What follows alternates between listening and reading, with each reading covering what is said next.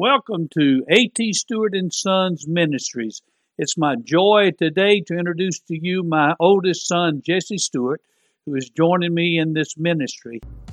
Amen. You guys can grab a seat. Woo! It's Tuesday night. Night Nation. Man, so glad you guys are here. Man, the flannel game is strong tonight. Let me tell you. Man, it is very strong. Hey, so great to be with you guys. For those who don't know me, my name is Jesse. I'm the college pastor here. For those who do know me, still Jesse. Glad you are here. Man, thank you all so much for spending your Tuesday night with us. I know that you could be 100 different places doing 100 different things, but you chose to be here tonight. And we want you to know that we're thankful for that. We're so glad that you're deciding to hang out with us. And I'm extremely excited to be here and to dive into God's Word with you. And so if you have a Bible, you can go ahead and open that up to 1 John 3.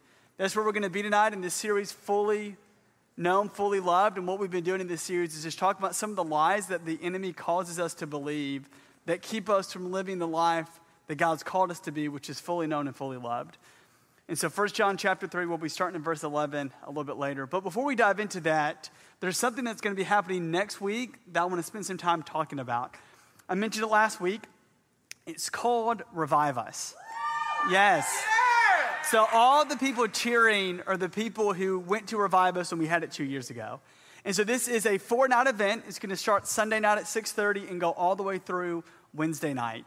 And this is just an opportunity for us as God's people to come and to experience renewal in our souls, to come with this desire to pursue Jesus, to know him, to value him as our greatest treasure, and to really just grow in our intimacy with him. As you'll see some pictures of some past years, this is something that has just been a great part of this church, and it's been a great part of this ministry. And so next week, on Tuesday, we won't be having Ignite. Instead, I hope you guys will come and join us for Revive Us, but not just on Tuesday night, but on Sunday, Monday, Tuesday, and Wednesday. But here's what we're specifically doing on Tuesday. Well, not specifically on Tuesday, but for us it will be, is celebrating Death to Life. And so one thing that we're going to do Tuesday and Wednesday, but for us in this room Tuesday night, is celebrate how God has changed our lives.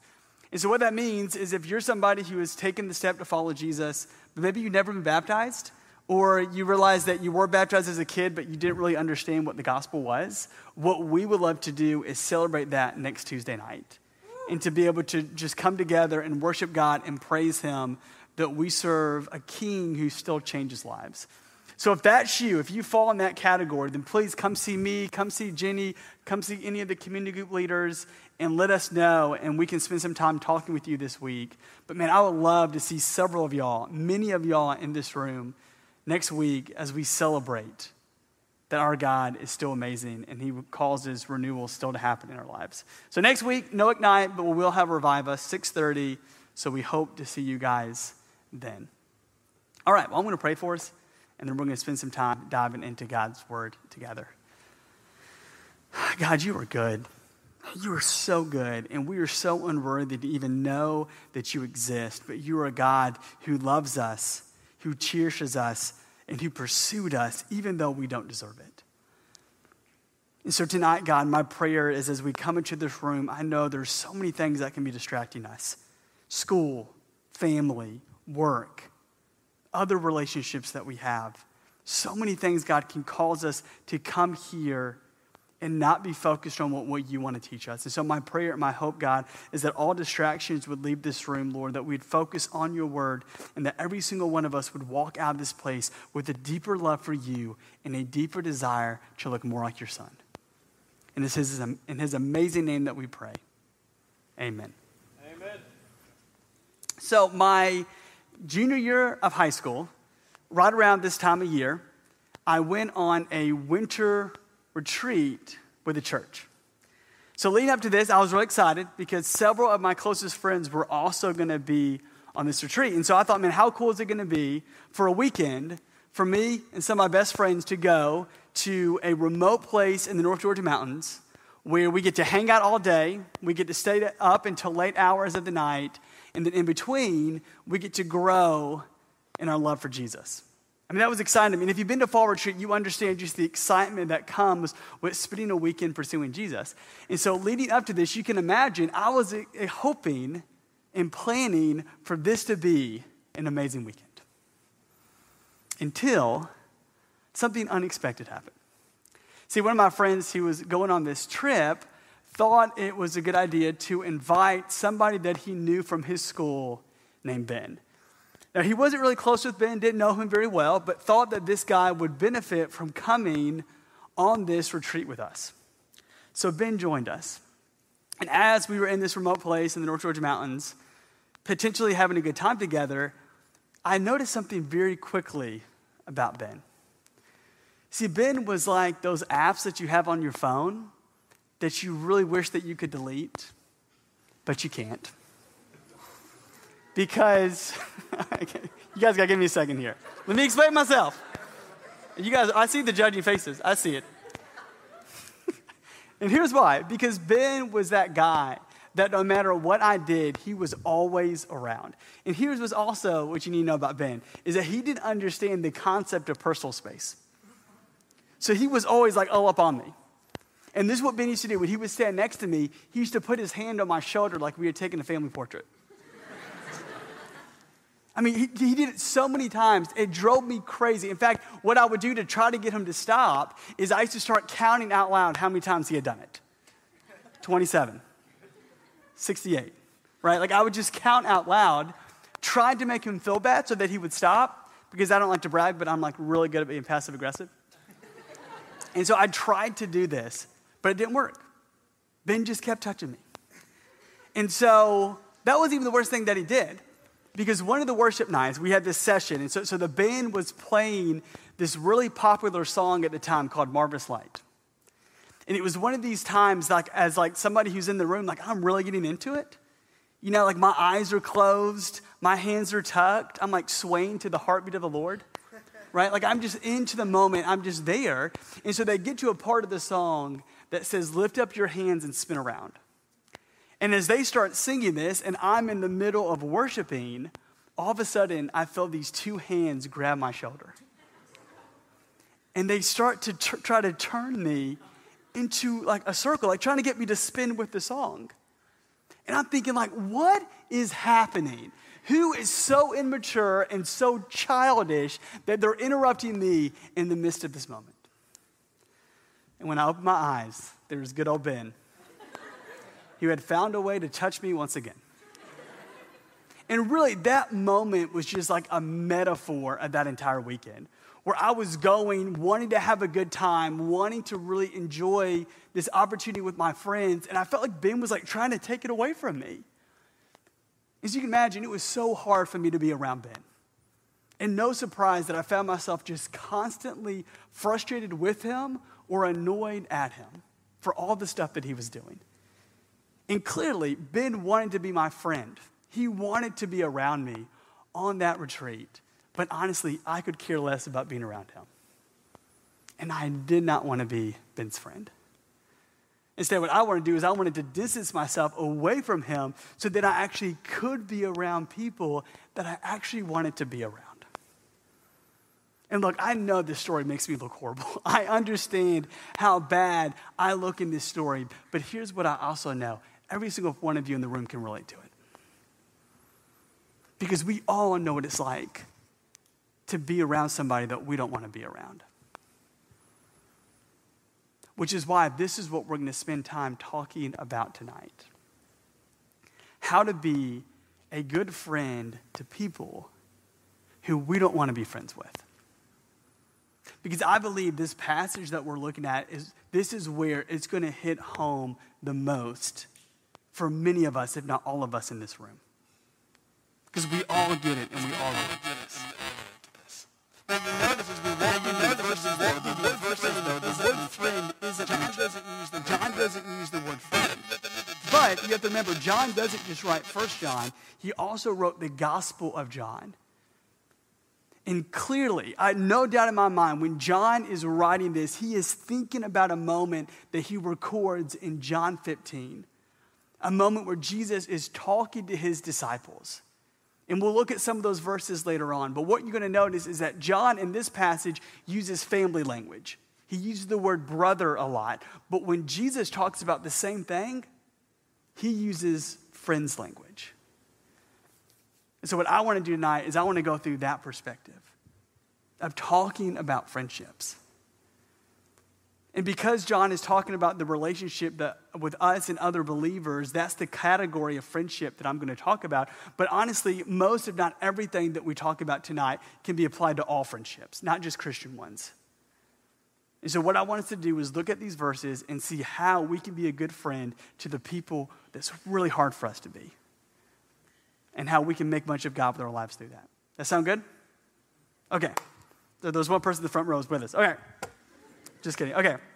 Let's begin reading in 1 John chapter 3, beginning with verse 11, and see what God's holy word can teach us today.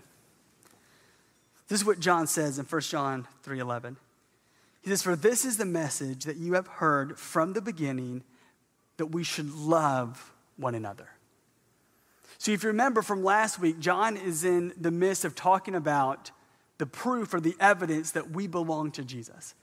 And so he spent a lot of verses talking about how if we are followers of Jesus, that we don't need to make a practice of sinning in our lives. And so now John switches and says, as those who follow Jesus, we also need to love other people with our lives. Which is a very clear reference to something that Jesus says in John 15. The day that Jesus was arrested, when he spent some time hanging out with his disciples, this is the words that he says to them. He says, "This is my commandment, that you love one another as I have loved you." And so again, no doubt, as John is sitting here writing to this church, he is thinking about what Jesus said to him on that night. And the reason that he's repeating the words of his Savior is because he wants to help create this unity. He wants to help create this brotherly and sisterly love among this church. He wants the affections of these friends to grow with one another, to continue to increase so they can live the life that God has called them to live. That's why John reminds them, this is the message that you've been taught, that you need to love one another. But what's interesting is John, as he continues to talk about this idea of loving one another, he first talks about what this doesn't look like before he tells us what it does. Because look at verse 12. Look what he says to us. He says, "We should not be like Cain, who was of the evil one and murdered his brother." And why did he murder him? Because his deeds were evil and his brother's righteous. So he starts off, he says, okay, this is what you shouldn't do, right? You should love one another, but you shouldn't be like Cain. And by doing this, he references a story in Scripture, a story from Genesis chapter 4, with a guy named Cain and his brother Abel. We see that this is the first homicide that takes place in all the Bible, when Cain chooses to murder his younger brother. And what's interesting is that the word murder here actually means to cut his throat. And that's pretty graphic, right? But what that does is it shows us the kind of resentment that Cain must have had towards his brother Abel. How he must have really felt towards him in order to kill him in such a brutal and horrifying way. In order to take his life, even though it was his own flesh and blood. And John actually tells us here why Cain does this, why he has this resentment towards his brother. It says, because Abel's deeds were righteous and Cain's weren't. That's why he killed him. That's why he took his life. Because Cain was comparing himself to his brother. And here's why this is important for us tonight. Because when we find ourselves doing what Cain does, when we find ourselves comparing ourselves to one another, that is when so often resentment comes in our lives towards our friends. Just think about it. Right? When we compare ourselves to how somebody is acting, maybe like Ben on that retreat, they act differently than we do. They don't do what we would do in that situation. So what do we think? Man, I'm never as annoying as that person is.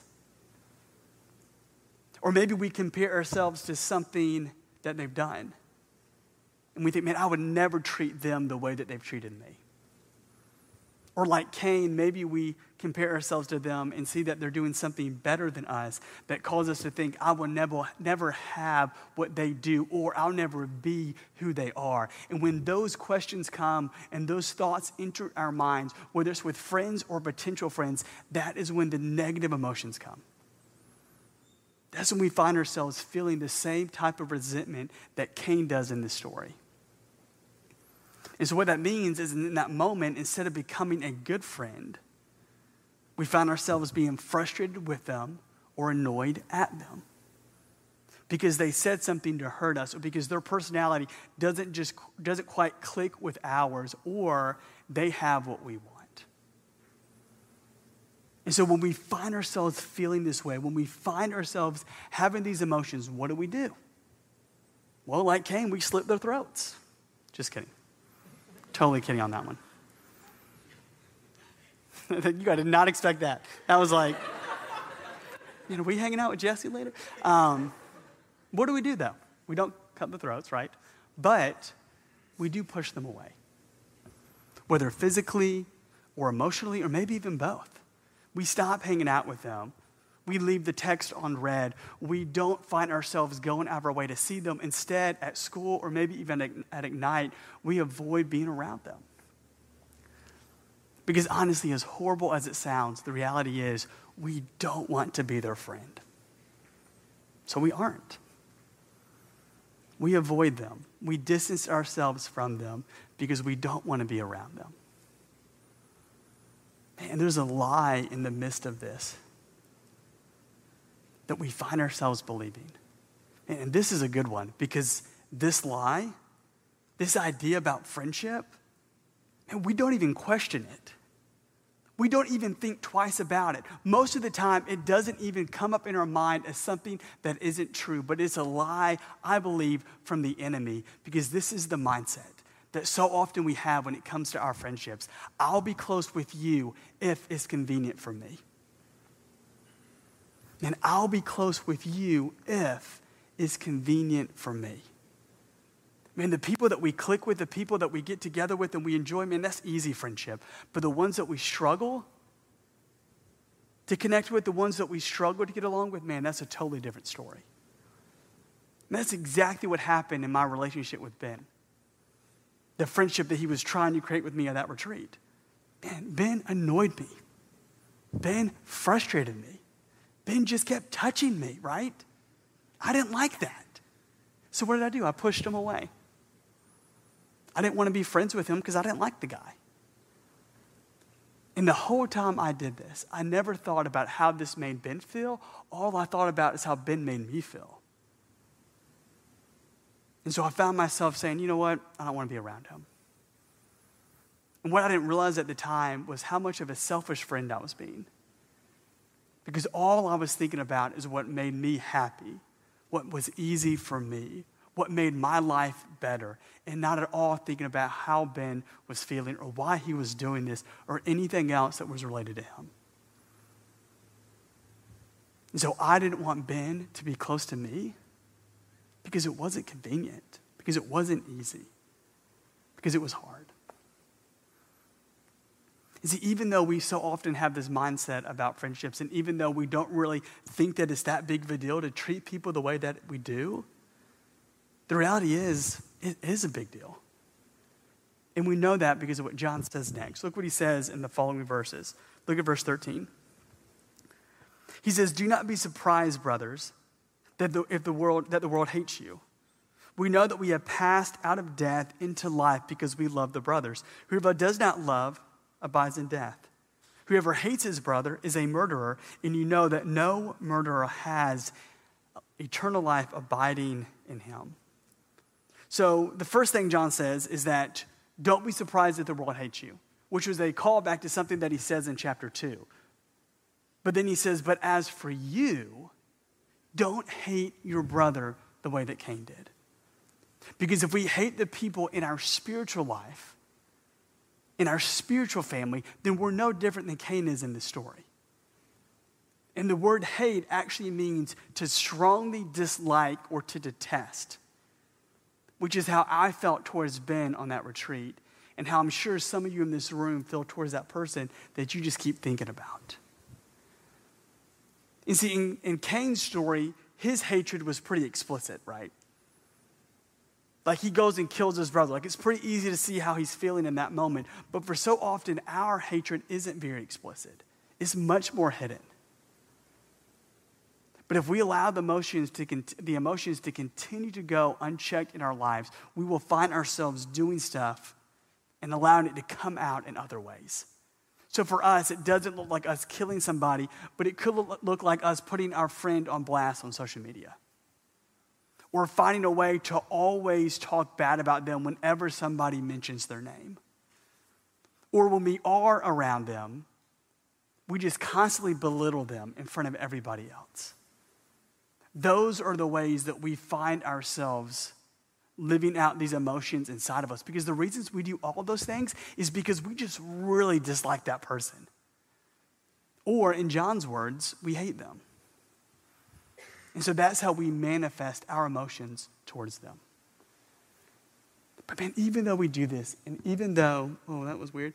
Even though we do this, and even though we often don't even think much about it, John tells us that, man, as believers in Jesus, this isn't a part of our DNA. This isn't how we should act towards others. In fact, he says if we hate other followers of Jesus, I don't know what is going on with this mic. This is like weird. I have like childlike ears, so things just kind of fall off of them.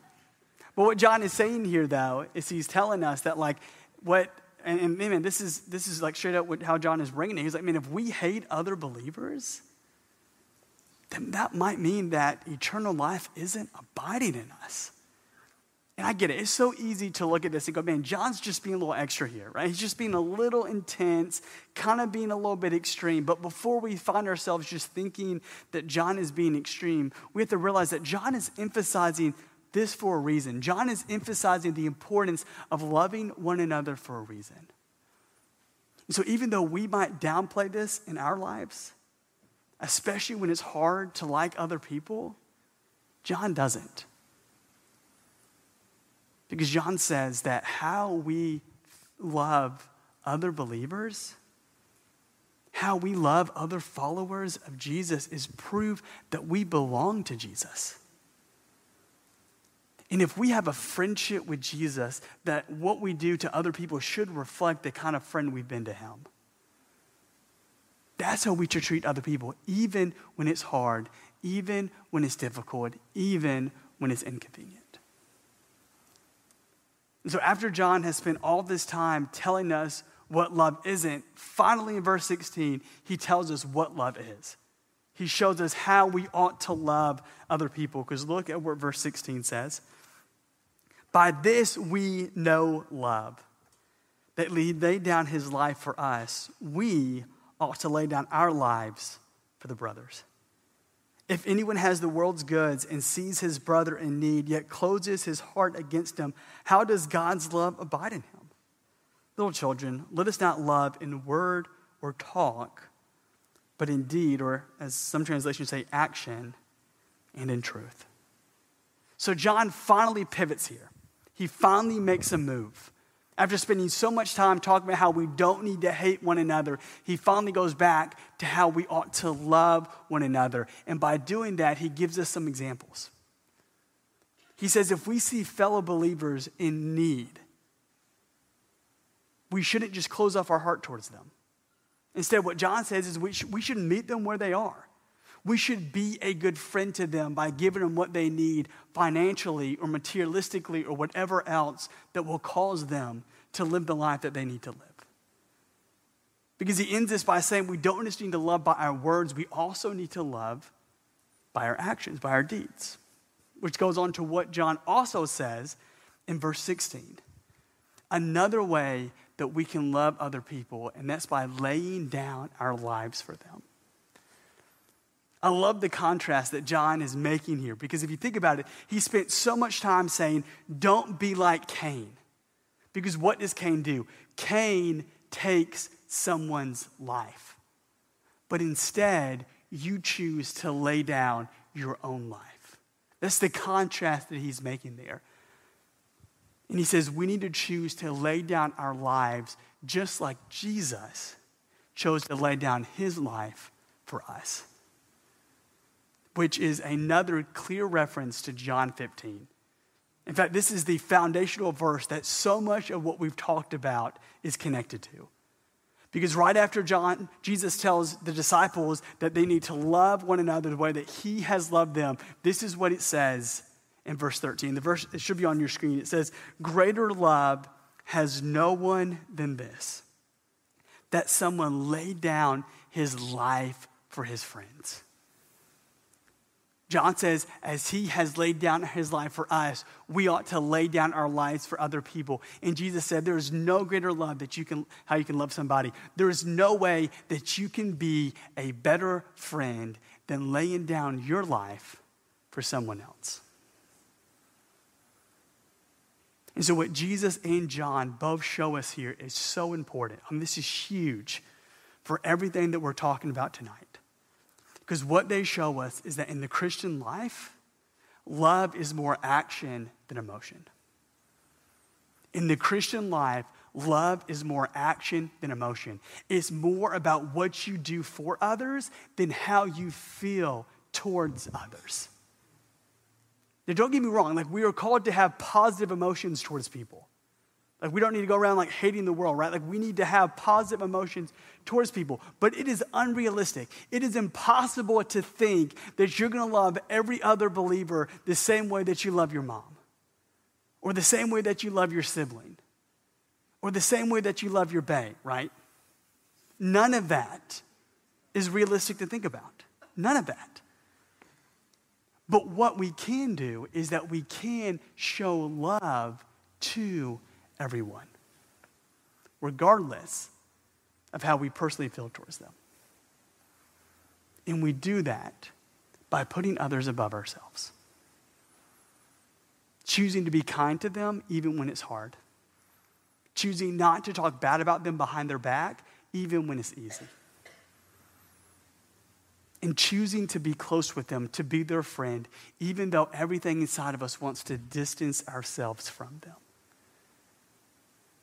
That is the way we're called to love others. That's how we love others with our actions. And when it comes to following Jesus, that is how we reflect him.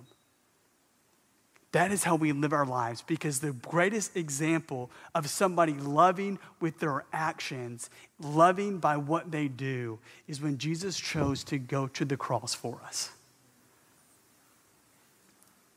When he chose to think about his friends above himself. And even though we should have gone there, even though we should have experienced the punishment for our sin, Jesus chooses to go instead, to lay down his life, to physically die so that all of us, his friends, could eternally live. So that we could experience the freedom and the grace and the goodness of God, so that we could be fully known and fully loved by him. Jesus showed us the greatest possible way to love by laying down his life to save us. And what John is saying here is that's your example. That's how you are called to live as a Christian, as a Christ follower, as somebody who's now a friend of God. That is the type of friend that you need to be to other people. That is how you are called to live your life in the midst of everybody around you. And look, I understand that Jesus laid down his life by dying. And God may call you to do that. He might. But most likely, you laying down your life for others is probably going to look different, isn't it? This is what it's probably going to look like for you. It's going to look like laying down that sleep that you want when your friend calls you at 2 o'clock in the morning and they're having an anxiety attack because they have a test in the morning and they just need somebody to talk to. It's probably going to look like you laying down that resentment that you have in that heart towards that person who you know has been talking bad about you behind your back when they ask you to grab coffee. And it's also going to look like laying down that desire you have to distance yourself from that person because you just find them so annoying. Because you understand the reason that they're so clingy is because they're so lonely. And they just want someone to be around. And so just as Jesus was a sacrificial friend by laying down his life for us, every single day we can be a sacrificial friend to other people by laying down parts of our lives for them, by choosing to put them above us, by choosing to love them with our actions and not just with our words. That is what God is calling us to do, to be a friend to other people the way Jesus has been a friend to us, to allow them to have a relationship with us where they are fully known, knowing that we will still fully love them. That's what he's calling us to do. And so tonight, let's stop believing the lie of the enemy, that we'll only be friends with people if it's convenient for us. Instead, let us choose to be like Jesus. Let's choose to listen to the words of John. Let's choose to love others with our actions. Because what the example of Jesus shows us and what this passage here helps us to see is that true friendship is defined by inconvenience. Man, there is nothing convenient about dying on a cross.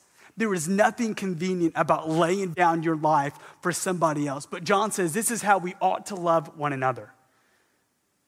That we don't need to focus on what we want, but instead we need to be a good friend and focus on what they need above what we want. And yes, this is going to be hard. Yes, this is going to be tiresome. Yes, you will find yourself doing this, and it's not going to be easy, but it is holy and it is righteous and it is good because it's what our Savior chose to do for us. He chose to love us even when it wasn't easy. And he went to a cross to love us with his actions. And that's what he's calling us to do. That's how you can be a true friend, is by being inconvenienced, but still loving somebody, even if you don't get something out of it. By focusing on what you can give them instead of only focusing on what you can get from it. So, band, you guys can come on up because here's my challenge for you tonight. My challenge for you tonight is to be a sacrificial friend this week. Find a way this week to be inconvenienced for somebody else. Find a way to love somebody with your actions even when it's hard. That's my challenge for you, is to be like Jesus. To not only focus on what you can get out of a relationship, but instead focus on what you can give to the relationship as you show somebody else what it looks like to love and to be a good friend. That is how you are a good friend to the people that you struggle to be friends with, is that you choose to be inconvenienced. You choose to sacrifice what you want so they can have what they need. And that's what God is calling you to do. So don't be like me. Don't treat people the way that I treated Ben on that retreat. Because here's what's crazy. Ben and I actually became really close friends. The guy was in my wedding. That's how close of friends we became. But here's what I regret. I regret how I treated him that weekend. I regret being so focused on what I wanted or so focused on what made me happy that, man, I missed it. I missed what Ben needed, which was a group of guys to love on him and to say, man, you don't have to earn our approval. You don't have to earn our acceptance. Man, we love you for who you are, the way that Jesus loved us despite who we are. And that's what Ben needed. But I didn't do it. Man, I didn't do it. So don't be like me. Don't listen to the subtle voice of the enemy that constantly tells you to be a selfish friend. To only do what is good for you and not thinking about others. Instead, choose to be like Jesus. Choose to be a sacrificial friend. Because true friendship is defined by inconvenience. Let's pray.